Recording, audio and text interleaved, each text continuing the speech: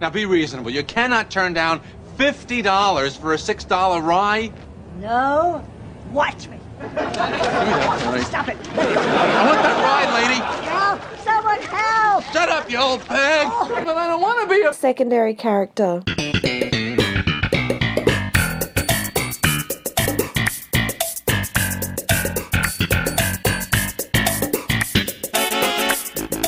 Hello. Hello. And welcome to this week's episode of But I Don't Want to Be a Secondary Character. We are a Seinfeld podcast based in Melbourne, Australia.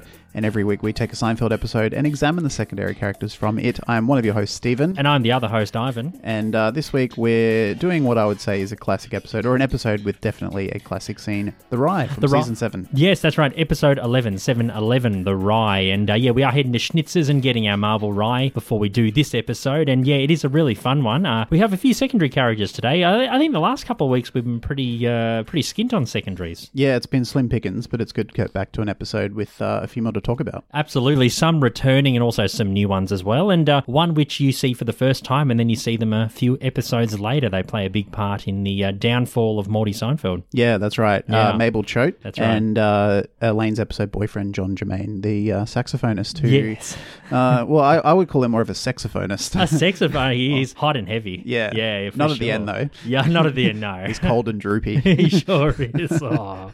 And I've got a few other notes on some other bit characters, Clyde and Dennis. Yeah, I've Yeah. got a couple of notes on those as well. Beautiful. As well as your favourite animal secondary character, Rusty the Horse. Rusty, finally. Rusty. I know, it's been so long. We sometimes delve into some animal characters, but very rarely. But when they do come up, I really enjoy talking about them. Yeah, no, they always offer a different thing to discuss. They do. If you want to discuss secondary characters, you can email us at beardwellbastpodcast@gmail.com. You can say hello on Twitter, Instagram, Facebook, and Reddit. If you want to support us financially, up until recently, we had a Patreon, but we've decided to pause that. If you go back a couple of episodes, we go on a bit of an explainer as to why. But in the meantime, we do have a PayPal, and the links to all of those are in the show notes. And finally, if you want to have some fun on Facebook, you can join let's say our. Ow. Okay, well, you've done all the work. Well, I haven't done anything. I just share posts from Bidwellbast. You do more than me. Bill.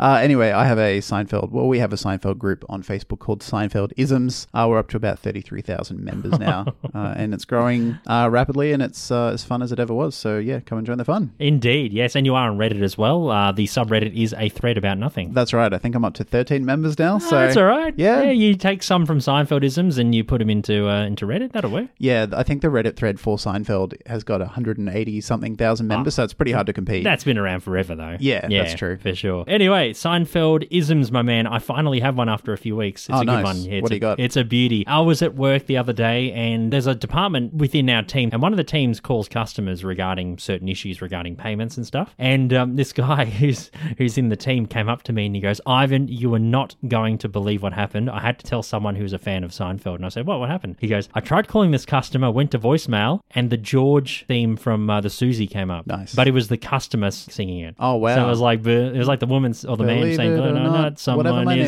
isn't at home." Yeah. Wow. That's it. I'd find excuses just to call that customer, be like, "So, just checking to see if your electricity's still on. We work for an energy company. Yeah, that's right. Got gas? Yeah. How's the family? Believe it or not, you're going to get disconnected. That's a bit dark. Very, very dark. Yeah, so that was really funny. No, was a that's good really one. cool. Yeah, nice. Yeah, Yeah. awesome. I just loved it when he came up to me and said, I had to tell a Seinfeld fan, and I knew you were a Seinfeld fan. So Yeah. it worked out. Yeah. I just No, had he to chose- tell someone. He chose the right person to tell. He did. I have one as well. It's not a Seinfeldism per se, but a friend at work, I was recently talking to her and I mentioned that we have a Seinfeld podcast and she had no idea. And she is a massive Seinfeld fan. And then, funnily enough, she said, "Do you guys ever talk about Curb Your Enthusiasm?" And I said, "Well, we've actually recorded a B podcast, which was on our Patreon, but is now actually available on our feed from the Saturday Just Gone, called Curbcast." That's right. It's a nice segue. Yes, it is our bonus podcast. It was originally a Patreon-only podcast, like you said, Steve. But we have put it out to everyone. So episode 1 we released probably a few months ago on our feed. I think that was in January? Oh, December, might have been. January? I think it was late last year. Yeah. But yeah, we decided to release the remaining season 1 episodes. There's another as of this week, probably another 7 to go. I think 8. 8 to go. 10 yeah. episodes in the 8, first yeah, season. true. 8 to go. Yeah, that's Yeah. right. So yeah, they'll be on the feed. So they'll be released every Saturday in the morning Australian time, a few days after our normal Bidwell Basket episodes. Yep, that's right. So check them out. You get to listen to us twice a week. Yeah. Yeah. More annoying Australians in your ears. Indeed. Yeah, so that was really nice of her to be supportive of us doing this, and I forced her to subscribe on Spotify. Good. And she said that she'll be listening from now on, so if you are listening, you know who you are. And Yes. yeah, thanks for the support. Much appreciated. Indeed. We did have trouble with Spotify previously getting new episodes, but we fixed it, so you should be able to listen Let's to be everything. honest, you fixed it. Yeah, I fixed it. You highlighted it, and I said, oh, that should be fixed. And then he said, I fixed it. And I'm like, cool, dude. Yeah, we put stuff on our social media because we're like, hey, if you listen on Spotify, you might be about 3 or 4 months behind. So, Yeah, I think it was only up until November last year. So Yeah. yeah, we're missing nearly 3 months. So there you go. You had like 3 or 4 months worth of episodes if you are listening on Spotify. Back on track now. Yeah, indeed. Seinfeld news. What has happened this week in the world of Seinfeld? Yeah, so 2 things have happened in response to the absolute insanity that swept the country regarding toilet paper hoarding. Stan, which is a Australia-only streaming service similar to Netflix, they have Seinfeld on their service here in Australia. Yeah. And I think it was last week, it was sort of at the height of the hoarding and the paranoia. And I'll explain a bit more after I get through the article. They, on their title page, actually put a screenshot from the store, which is the episode where Elaine is not past squares of toilet paper under the toilet store. Don't have a spare to square. Yeah, that's right. Yeah. And at the end of that episode, she walks into Monk's and she's got toilet paper sort of bunched up in her hands. Yeah. And they put that screenshot on there saying, we don't have a spare to square. And a link to play that episode in response. So, Beautiful. yeah, so because of the coronavirus panic, a lot of people have, for some reason, lost their minds and they're going to supermarkets and anywhere they can get toilet paper and pasta and sort of basics that you would need maybe if coronavirus truly swept the nation If or you the were world. indeed quarantined. Yeah. And it's been reported for days and weeks that most supermarkets are actually out of stock on toilet paper. So Yeah. people who genuinely need it, not some, shithead boomer who's got 2 trolleys full. Yeah. People who genuinely need it can't get it. A boomer who needs to go boom boom more regularly than usual. It's so confusing. Yeah, I'm very. Yeah, it's insane. But one of the best things to come out of this is all the memes. Yeah. There's so many Simpsons ones which have been awesome, but the Seinfeld ones have been coming. We actually got one on Instagram from at SignPeaks. Yeah. SignPeaks, I think he listens to us. They listen to us and they follow us on Instagram. So, hey, SignPeaks, we don't know your real name. Yeah, but, we don't know who you are, but yeah, thanks It's for the reach out. Actually, he sent a really appropriate one. It was from the Rye. It was it was a still of Mabel and Jerry on the street just before Jerry's about to, steal the rye. And it says underneath saying, "I'll buy it for $50." Yeah. And instead of a marble rye, it's a toilet paper. She's holding a roll of toilet It's paper. It's a packet of toilet paper. Give it here, you old bag. Yeah, Give me that toilet paper, you old bag. Shut up, you old bag. Yeah. Help. Yeah, people have actually been, no one's been stabbed, but people have pulled knives. Cops are being called. That's right. I was talking to a guy a few days ago, and he said he's an assistant manager at Aldi. Oh, no. And he was out the back, and there's a little window in which you can see out into the back loading area. And this old guy was looking through the window, and he saw a pallet of toilet paper in the storage area. Uh-oh. And, only staff are allowed back there. And he snuck back there. And the guy that I was talking to saw him, and he was loading toilet paper. So he pushed his trolley into the loading area, started loading toilet paper into his trolley from the pallet. How is he going to pay for it? Is he going to run off with it? No. He was, because it wasn't out on the floor. Oh, yeah. Yeah. So he had to look to see if there was any out the back. He saw it. So he came in there, just Jeez. unannounced, and just started loading his trolley up. So the guy that I was talking to came up to him and said, "What are you doing? Get out of here." Yeah.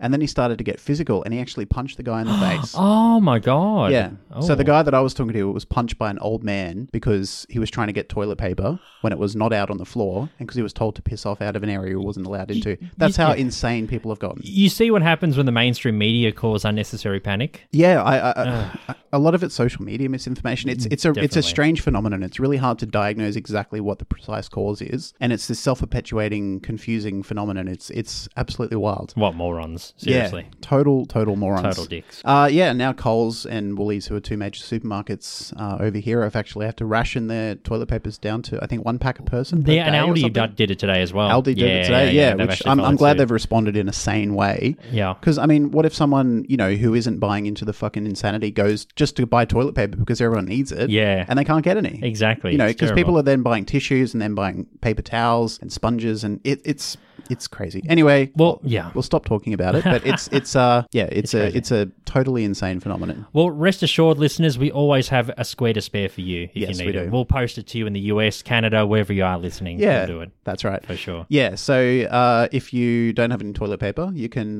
maybe listen to... Actually, you know what? If you don't have any toilet paper, don't listen to us, because then more shit will be in your life. Oh, no. Come on, we're not that bad. You got shit in your bum, and shit in your ears. Oh, man. No, I'm just coming being through all self-deprecating. orifices, eh? Goodness me. In and out. In and out. Yes. Anyway, that's enough about toilet paper and poo. The second bit of news, and this is actually a pretty fun one. The Jacksonville Jumbo Shrimp are a real name for a baseball team. Nice. I don't know if they're an MLB, like a Major League Baseball team. I don't think the MLB would have a team called the Jumbo Shrimp. The Jacksonville Jumbo Shrimp. I thought don't it was a think so. troll, but they're a legitimate team. That must be minor league, maybe. Yeah. Anyway, they are releasing 2,000 George Costanza bobbleheads called the Ocean Called bobbleheads. And it's a bobblehead of George eating shrimp. Beautiful. And they're giving those away to the first 2,000 payers to a game that's happening on June 13. It's part of a Seinfeld night. It's pretty common in baseball, I guess, because Jerry Seinfeld's a massive baseball fan, a massive yeah. Yankees fan. Yeah, and plenty of baseball stars like Keith Hernandez and others have Yeah, been on the it's show. always, it's so always it had a makes pretty sense. strong link to Yeah. baseball. Plus George and the Yankees as well. Yeah. Huge connections there. Yeah, so if you happen to be from Jacksonville, Florida, or in Jacksonville on June 13th, I don't know who the opposing team is, but go check out the Jacksonville Jumbo Shrimp. It's going to be the Miami Jerk Stores. Miami Jerk Yes. Stores. I actually just got the reference as well. It's obviously related to the name. Yeah, It just clicked. Of course. So if you happen to be around Jacksonville on June 13th, head to the game and make sure you're one of the first 2,000 and you'll get a bobblehead. Very good, mate. Anyway, that's all the news. That's it. All right, let's take a quick break. When we come back, we are talking about Season 7, Episode 11, and its wonderful secondary characters. The Rye is that episode. Hi, this is Zach and Aaron from Seinfeld Law. and you are listening to But I Don't Want to Be a Secondary Character. The Rye first aired in the US on January 4th, 1996, directed by Andy Ackerman, written by Carol Leifer. She's a wonderful writer, Carol. She is. Yeah. George is nervous about an upcoming dinner he and his parents are having with Susan and her parents, and with good reason. They don't exactly hit it off, and Frank Costanza is so upset at the end of it all that he takes back the loaf of rye bread that he bought as a gift from Schnitzer's. The ultimate form of stinginess. You forgot to bring it in. I brought it in. George is intent on returning it, leading Jerry to have an interesting encounter with an old woman who buys the last loaf of rye at the bakery. And this is the first appearance of Mabel Chode, played by Frances Bay. Elaine has a new musician boyfriend. His name is John Germain, played by actor Jeff Yeager. But Jerry may ruin the relationship when he decides it as hot and heavy. Kramer gets the use of a neighbour's handsome cab. His name's Dennis, played by Don Amendolia, and begins giving guided tours of New York. Other secondary characters are Leonard Lightfoot. He plays John's bandmate Clyde. He's the one who has to watch his hands. My hands are my life. My hands are my life, Kramer. Catherine Cates plays the counterwoman at Schnitzer's, and Steve Ireland plays the music executive at the nightclub waiting for John to come on. The very unimpressed Yes. executive. That's when John bombs. Yeah. Yeah, very unimpressed. It's great. Cold and floppy. He's like, I'll give him 10 more minutes. Trivia for the episode. I've got a few. What about you, mate? Yeah, I've got a few. In the DVD commentary for the episode, Jerry actually states that this episode is his favourite from season 7. I could imagine because, and I think it says favourite of the series, the entire series. Oh, I always interpreted that as series 7. No, season 7. Oh, No, I okay. think it's the whole series. No, I'm pretty sure. Oh, right. I heard that too. Okay. But I think he would have had so much fun doing that scene with Francis. I think he would have got a really good kick out of it. But yeah, interesting. I mean, The Rye, it is a classic in terms of that scene, but it's interesting. I mean, of all the episodes Jerry did, I thought he would have loved the contest or, something like that. But I guess if it has a lot of scenes with him and he's kind of involved in it, he probably enjoys it a lot more, I suppose. Well, what would make Jerry enjoy it wouldn't be the same as what makes fans enjoy it. The contest is a fan favourite and a critical favourite, but it could have been a terrible experience for Jerry writing it and filming it. He's not a viewer, he's making it. So maybe when this episode was being filmed and written, there was a bunch of good stuff happening, or they were just on a good vibe or something. Yeah, maybe. It's his favourite. There you go. Episode name, or another episode name for this one, was going to be The Price Club. Yeah. Yes. Yeah, a bit too obscure, I think. Very obscure. I mean, it's really only mentioned. I mean, even though the groceries in this, Kramer's bargain hunting sort of sets up the rest of the storyline for him, it's yeah, it's just too obscure for the episode. Yeah. No, it's good. I'm glad they went with the rye because the rye is kind of like the linchpin for Yeah. Jerry, George, and even Kramer's subplots. Yeah. It's interesting how the three of them kind of meld into one storyline, don't Yeah, they? they intertwine like the rye. They sure do. And speaking of the rye, marble rye bread, it's actually, I did not know this at all. It's made by swirling together traditional or sourdough rye bread with pumpernickel bread. Ah, There you go. okay. And the main ingredient is rye flour made from milling rye berries, and it gives the bread a tangy, sour taste. I do like rye bread. Yeah, there you go. But really marble good. rye? Have you had marble rye? No, but I guess you could get just a piece of like pumpernickel or like really dense dark rye, mix it with a light rye, and you got something close. There you go. Yeah, That's a version, something- a version of marble rye. That's something that Mabel could have done, you know. Would Yeah. have gone to get pumpernickel and rye and been like, oh, well, my marble got stolen, so I got to make my own. What I was surprised at was when Jerry was trying to buy the rye from her before he stole it. He said, "I'm going to give you $50 for a $6 rye." So $6. I mean, it's it's a sort of boutique gourmet loaf of bread, so it's always going to be more expensive. But when did this episode come out? 94, 95? It came out 96. 96. 96? Yeah. So that's what, nearly 25 years ago. $6 in America Plus inflation. plus inflation. Yeah. I mean, that would be probably $11-12 Maybe. by now. These days, yeah. And converting that to Australian currency, that's about $16-17 for Yeah. a loaf of bread. It just seems really expensive. Blows my mind. Yeah. Well, mind you, it is Manhattan, so Yeah, that's back true. then, it's still very expensive. I mean, or it's it was. highly sought after because it's the only bread that's sold out at Schnitzer's. So, Well, Schnitzer's must be that good Yeah. that they can afford to. They can put up the price. Frank and Estelle have to, deviate from their route to Yeah. Susan's parents to pick up the rye. So Exactly. it must be good stuff. Must be really good stuff. Yeah. I'll show them all about taste.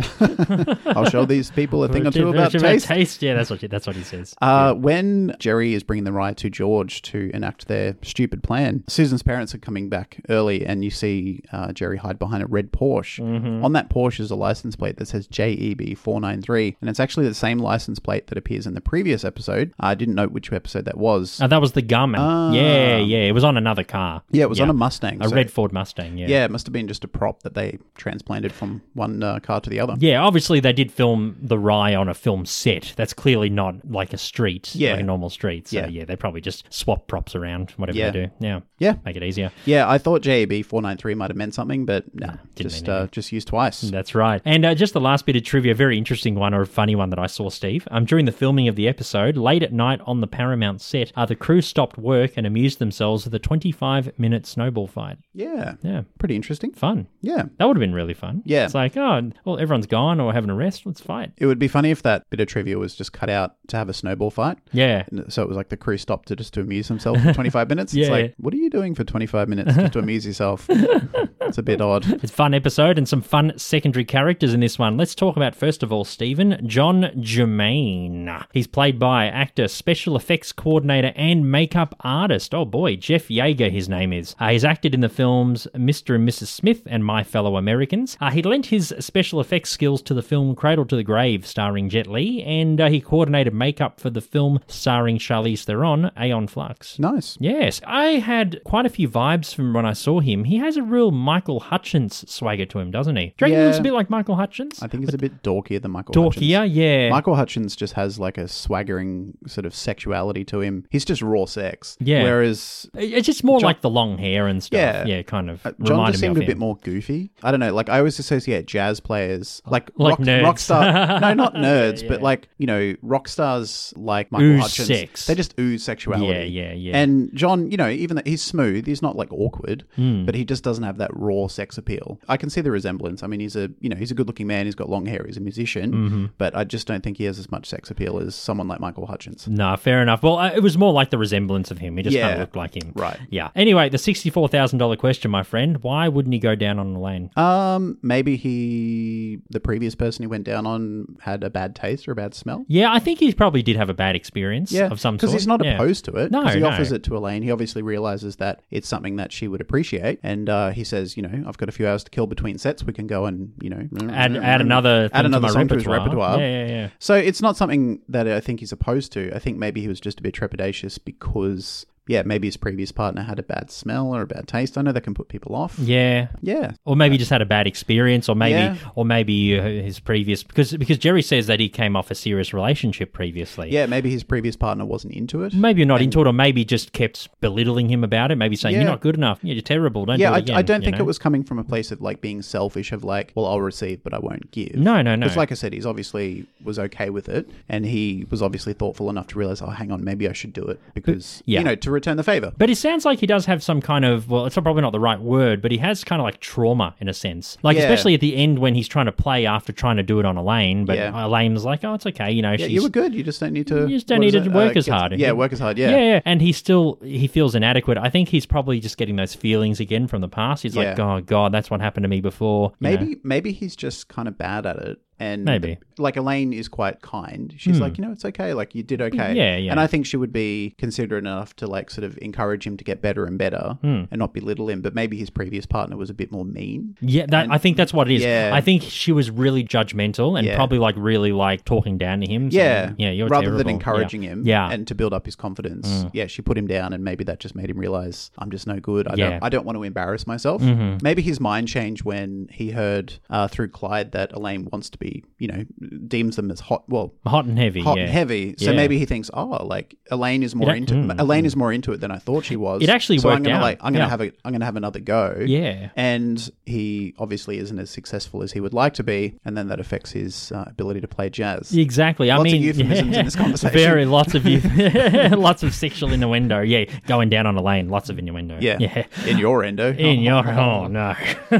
Stop it, man. But yeah, Jerry thinks that, like I said, he recently came off a relationship and maybe he's not performing as well, and Elaine goes, no, that's not the case. Yeah. Yeah. Yep. Yeah. Yeah. No, I don't think like the stereotype in like writing or TV or movies or whatever is when a guy doesn't want to go down on a woman, it's usually coming from a place of like just selfishness, or thinking that like it's a common thing it's actually in a storyline in The Sopranos where Junior Soprano really enjoys going down on women, but he has to keep it secret because it's not seen as masculine. Yeah.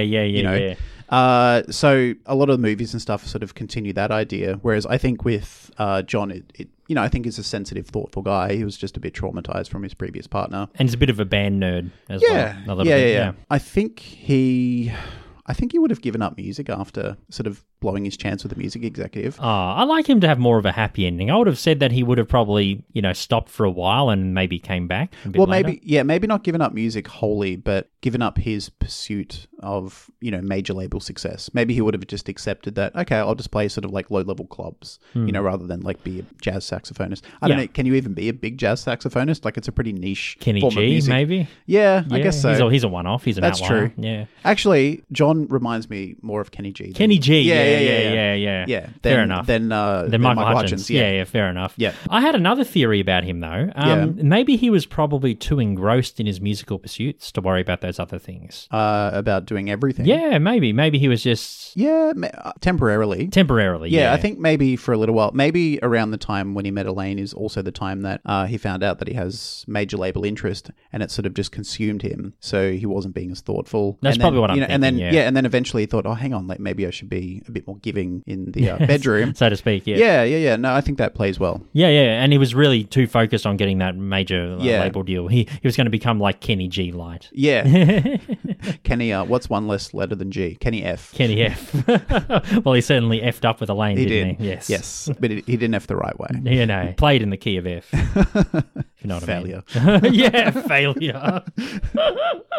Yeah, no, look, I really like John. I think he's like a kind guy. Yeah. I think he's, sensitive and nice. Because I think, again, coming back to when he found out through Clyde that Elaine wants it to be hot and heavy, but Elaine's sort of like being coy to like play the game and not give too much away. I think that sort of shook him out of his obsession with that major label interest. And he realized, oh, hang on, like Elaine is really keen. Like this is another good thing in my life. I've got to pay a bit of attention to this. I think that sort of like made him realize that, oh, great. Like I can't let Elaine go. I've got to be a bit more considerate towards her needs. So do you think when he had his next partner, he was more, accustomed or succumbed to her needs? Yeah, I guess so. Yeah, probably another crack, and he got better at it. Yeah. Yeah. I mean, he seems like a pretty dedicated guy. I mean, to be a jazz saxophonist requires a lot of talent and practice and dedication. So I think that would apply to most things in his life. So even though he's bad at this stage in his life, he's bad at oral sex, I think he would be, the sort of person to want to get better, and eventually he would get good. That's right. Just like learning the saxophone. Exactly. He started off playing a couple of notes, and now he's playing a whole Starts off crescendo. with hot cross buns, and now he's playing badly, although playing still in front of record execs for major labels. That's right. Yeah, he's killing it. Yeah, no, I reckon it would have turned out well for John. I reckon he would have had a bit of a lull, maybe in his confidence, especially because he cooked such an important gig. Absolutely. And also because Elaine just disappeared. And you notice that as she's leaving in the end credits, he actually sees her leaving. You notice how he looks up, and he's like, oh. Yeah. God. He's crushed. He's watching like his romantic and his professional life just falling away in front of his eyes as he's playing. That's right. I mean, that would have taken him a little while to bounce back from, but I think he would have eventually. A huge shattering in confidence. For sure. Two things at once. Like, you can see the disappointment and the sort of embarrassment in the record label guy, and Elaine like trying to just quickly slip out the door because she's just like, nah, I'm done. I don't want to deal with this anymore. No way. Which is pretty bloody cold. That is very cold. Even though it wasn't her fault after all this happens. Well, like a nice girlfriend. Like, if she's really that into him, surely she'd be supportive enough to sort of hang around and like make sure he's okay after cooking such an important thing. Like, to be like, to be encouraging and supportive. To be there for support. Yeah, but she's just like, nah, this is too far gone. See you later. Pretty bloody cold. Very cold. Anyway, Mabel Cho. Now, we did already talk about her in the Cadillac episode, but we'll talk about her in the context of this one, eh? Yeah. Played by Frances Bay. She's most famous for playing Happy Gilmore's grandmother in the eponymous film. She's also appeared in the films Blue Velvet, Inspector Gadget, and The Wedding Planner. Her character also appears a few episodes later, like I said, in the Cadillac, a double episode where she is instrumental in getting Morty impeached. Yeah. Yes. As well as also she's in season 9's The Finale, where she testifies against Jerry. Yeah, she's one of the final nails in a very big coffin. Massive coffin. And she passed away in 2011 in Los Angeles, and she was aged 91. Nice. Yes. So it was confirmed in the Cadillac that she was visiting her daughter in New York at the time when the rye was stolen. This is before she found out that Jerry actually did it. So, yeah, I suppose she was just there visiting her daughter. Her daughter must be there for work, or maybe... I think she's from New York, because she's got quite a New York accent. She's like my marble rye. Marvel. Oh, yeah. Unless if she moved to Florida for retirement. I think she did. Okay, I think she just did that typical thing, like Jerry's parents. Yeah, same like Morty thing, and Helen, they're all from New York and they moved down to Florida. I think Mabel would have done it. She's a bit older than Morty and Helen. Oh, so she would have been living there when they moved there. But yeah, I think her daughter probably got a job in New York, like as a professional or something maybe, or has a family up there, and she just goes back up there once or twice a year to, just to see them. Just to see them, yeah. Yeah, I was thinking why she was so... I mean, obviously the Schnitzer's Marble Rye is in high demand. Like I said before, it's the only bread that's sold out at the bakery. Frank and Estelle are willing to go out of their way just to pick up a loaf of bread, but I don't think many people would value it that much to not take $50 for a $6 loaf of bread. Yeah. So I was thinking it's got to have more than a sort of a financial value. I think for Mabel, it represents, like, maybe because she only gets to see her daughter once every year or two, maybe, it's something that they had growing up. So the loaf of bread represents like sort of the memories of their family. Like, she can't put a price on it because this is our tradition. This is something that, our family has always enjoyed. Yeah, this is what we break bread to, literally. Yeah. And I think Schnitzer's is probably a neighborhood institution. Yeah. I think it's probably like even the oldies, like the Costanzas and Mabel, they'll go, for the marble rye for Schnitzer's. So obviously that was probably around when they were kids, or maybe their parents and grandparents bought marble ryes and other baked goods. And it's just passed down. It's just one of those things, sometimes in a neighborhood you've got this shop or restaurant or something that's been there for like 50 years and it's just an institution. Yeah, that's Schnitzer's, but the marble rye specifically, I think for Mabel and her daughter and whoever else is in the family, it's something that means a lot to them specifically as a family. Yeah. And I think that's why she's not willing to part with it for any amount of money, because she's basically saying like, I don't care, piss off. Maybe the marble rye is like the signature. Maybe it's just like the signature bread. Yeah. Everyone knows the marble rye. That's why it sells out. And what is it? Like probably around 7 o'clock at night? Yeah. Thereabouts. It's just before 7 when Jerry gets there. Yeah, Jerry has to get to the Rosses by 7:05. Yeah. Yeah, so it's probably like 10, 15 minutes quarter before. to 7 or something. Maybe a couple of blocks away. Yeah, it'd be a couple of blocks from their house or their townhouse. And maybe it's just so well made that everyone just buys it. Yeah. Just sells out maybe really it's like quickly. toilet paper. Yeah. I wouldn't want to wipe my ass with a marble rye. Yeah, but people buy one at a time and they pay for it. That's right. In a fair way. In a fair way. They don't hoard it and punch people. Did you see those 3 women that were punching on? Yeah. Not punching on, but they were like having a tussle. They were yelling at each other? 2 of them got charged with assault. I know. Jesus. I know. Over toilet paper. If they go to jail, I hope there's no toilet paper in their cells. I hope so too. Give them sandpaper. Yeah. Perfect. Wipe your bum with this and think about what you've done. Yeah, here's a no ply for you, mate. Here's single ply. Oh, no. No soft finish, no scented soft finish for you. No aloe vera for your bum, mate.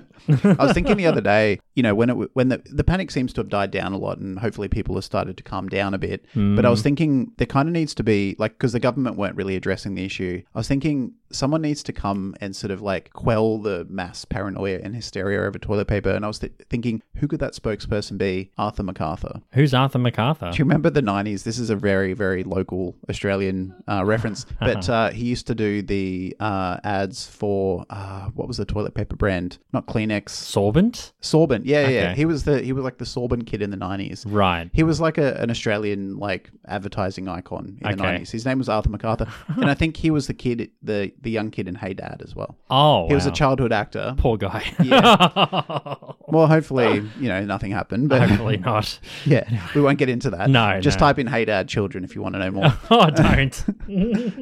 Yeah, but I was thinking, because he was such an icon for Australian toilet paper in the 90s, he should come back. It'd be like Dougie the Pizza Guy. If there was a yeah. massive shortage of pizza, it's we need a pizza hero to come Yeah. and calm everyone down and get the country back on track. Well, what about the dog in the Sorbent ad? Yeah. Yeah, the puppy. Well, the dog you know? can't talk. No, it can just be there. Maybe if Arthur MacArthur did a press conference and the dog was next to Yeah, him, the just for puppy, moral yeah. support. Yeah, you know? exactly, yeah. When politicians give speeches, how they're their wives and stuff are in the background just for moral support. Yeah. The dog would be kind of like that. The dog can't speak. Yeah. But it's there just to sort of bolster the message. Yeah, absolutely. I think people would definitely get behind that. Well, Yeah. you'd hope so. Yeah. I saw one thing on Reddit where someone said someone should just buy as much toilet paper as they can, make a tower, and do it like Heath Ledger Joker style, and just burn the whole thing. Yeah. Put a video up on YouTube and social media and stuff. Yeah. And be like, That there you would go. be- There's your toilet paper. Yeah, that would Yeah. send a pretty strong message. Yeah. Yeah, I mean, people don't trust politicians these days, so No. we can only trust 90s advertising Yeah. icons. Dougie, if you listen to us, get us pizza, mate.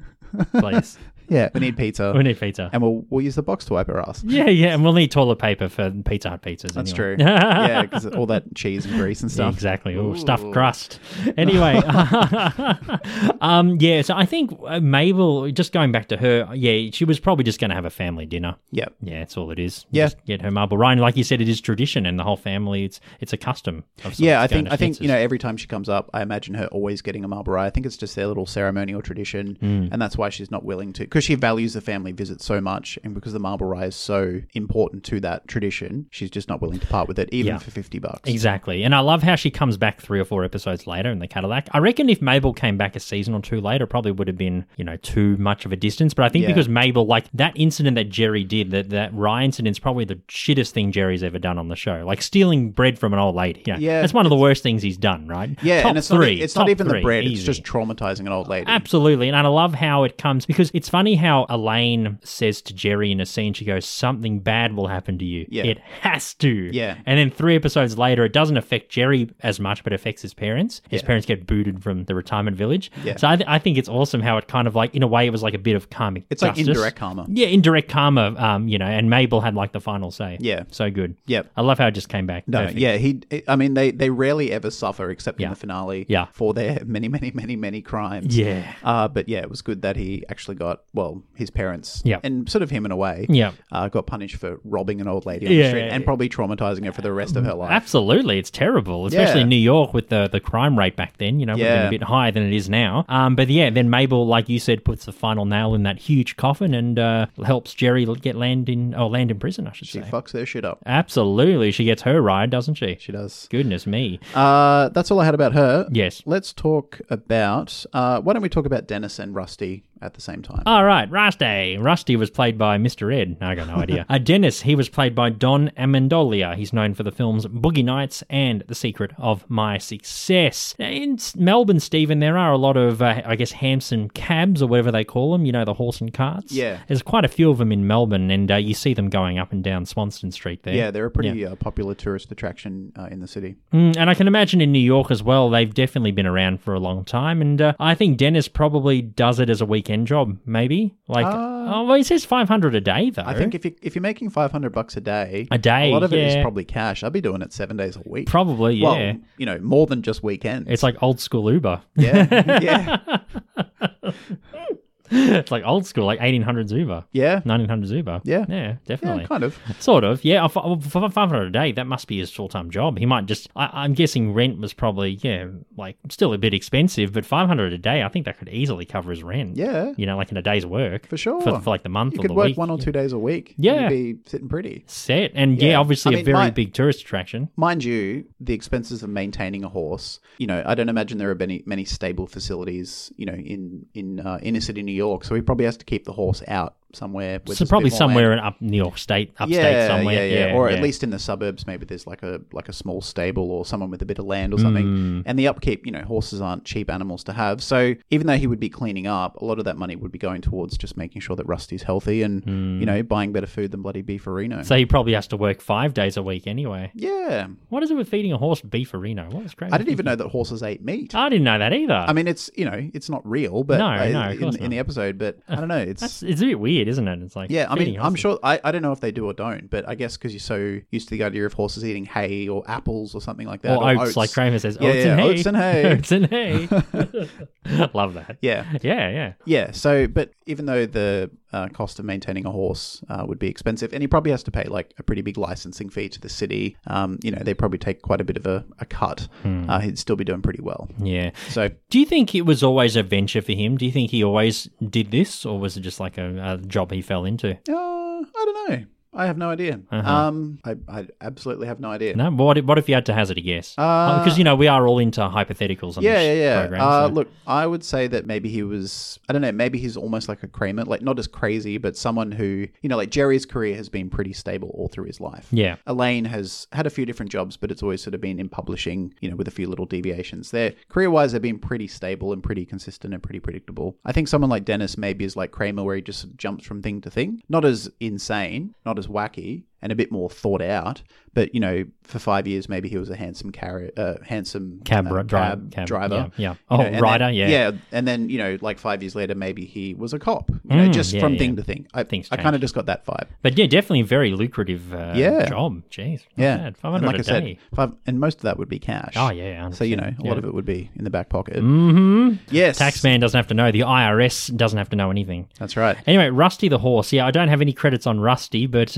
poor horse. It must have affected his digestive system eating all that beefarino. Yeah. Ugh. Do you reckon he recovered? He probably would have recovered. He just would have farted it all out. Yeah. He didn't look too bothered. No, he looked all right. I think if he was sick, he wouldn't be, walking around. He was just clip-clopping away, being happy. He was just, carelessly farting business away, really. Rusty is definitely I've said this in many episodes when we've talked about animals. Rusty's my favorite animal. It's pretty hard not to love a horse. Yeah, exactly. I mean, even if for some reason they made Rusty an asshole, be like, yeah, but he's still a horse. He's still a horse. He's still awesome. He kicked Jerry in the head or That's George right. in the balls. Yeah. But it's fine. Yeah, it would have been cool, like a bit unbelievable, but it would have been cool if Rusty kicked Jerry for stealing the rye off Mabel. Oh, that would have been, that probably, getting kicked by a horse can be fatal. So yeah, that'd that's probably true. be Maybe pretty, a bit too extreme. Yeah, pretty extreme. But it would have been fun to see another scene with Kramer and Rusty, and maybe Rusty is a bit bitter to Kramer for feeding him beefarino, Yeah. so maybe he's a bit more aggressive. I don't think he'd be bitter because he It'd just really be enjoys fun. it. It'd just be funny. He tucks into it. Yeah, it'd just be funny. There was like another scene with just them. I could imagine like Kramer like talking down to Rusty, like, what are you doing? Like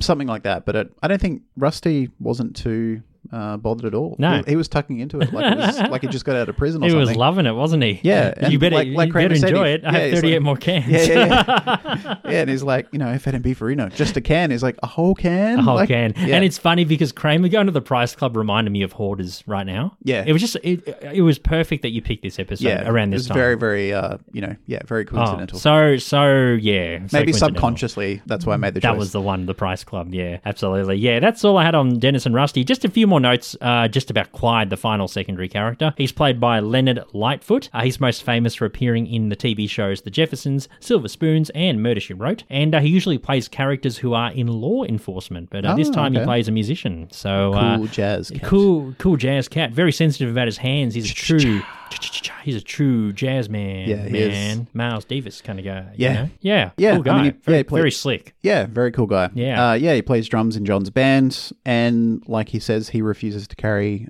Kramer's groceries upstairs because his hands are his life. That's right. And him and John are probably really close friends, or the band are just really close, so they talk about anything. Really. Yeah. Girls, Yep. drinks, whatever. Yeah. Whatever they talk about. I think so. I think you have to have, because jazz is such an organic, especially live, Free-flowing. free sort of, free flowing and free state music form that I think you have to have like a pretty good interpersonal relationship beyond music. Like you have to know the person pretty well personally. Pretty well.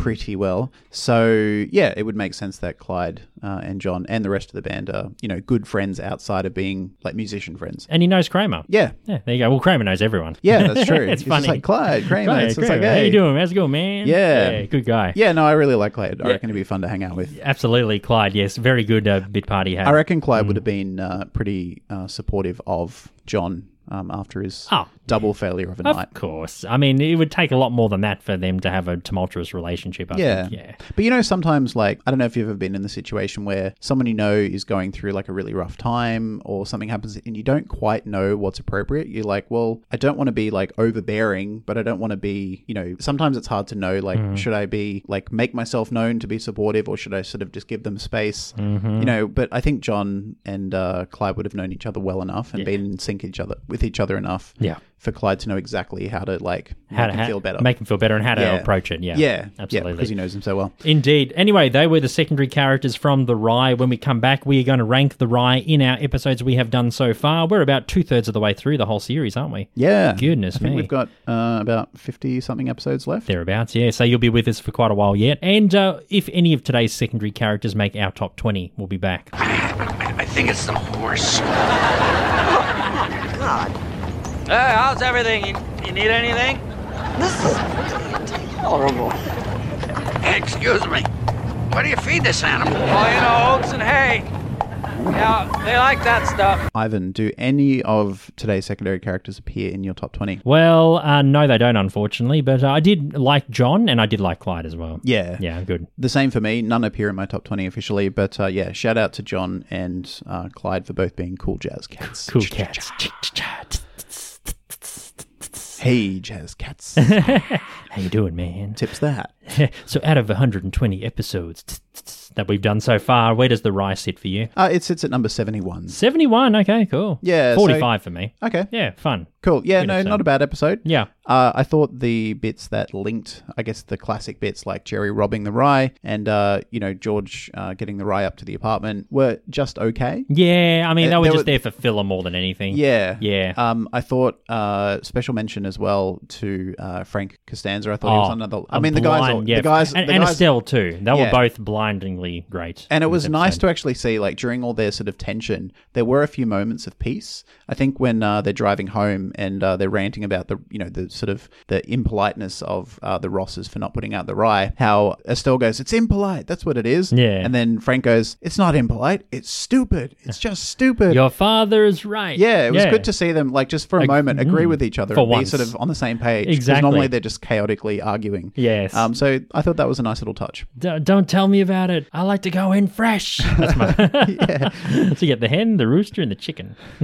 Who's? What? I can't do it. Sex But with all of them. Yeah. That's perverse. the best part about it is his hand motions. Though he's like, Yes, you got the yes. chicken, the hen, the rooster. yeah. The rooster has sex with the hen. Who's having sex with the chicken? He's having sex with all of them, Mr. Ross. perverse. That's perverse. That's one of Yeah. my favorite lines from Frank. Yeah. That's perverse. That's perverse. That's perverse. Yeah, no, really, really good. Yeah. That is it for another week, but I don't want to be a secondary character. Next week, we are going back a season, the first episode of season 6, The Chaperone. That's right. We are dating Miss Rhode Island, or attempting to, and Stephen's going to try and be her mentor and manager. So, see how that goes. No. No, not really. No. Too much effort, huh? Yeah, it's going to fail. Yeah. If you want to send us an email, if you are from Rhode Island or anywhere else, or if you want to say hello, bidwabaskpodcast@gmail.com is where we are for emails. Social media at BIDWBASC. If that's too confusing for you, those links are all in today's show notes. My name is Ivan. And I'm Stephen. And we will see you next week for The Chaperone. And don't forget that we do have a bonus podcast, Curbcast. It is our Curb Your Enthusiasm episode by episode review, which we are releasing weekly. So episode 3 of season 1 will be out this Saturday, and you can listen to episodes 1 and 2 right now. Awesome. We'll see you then. Catch ya. Bye.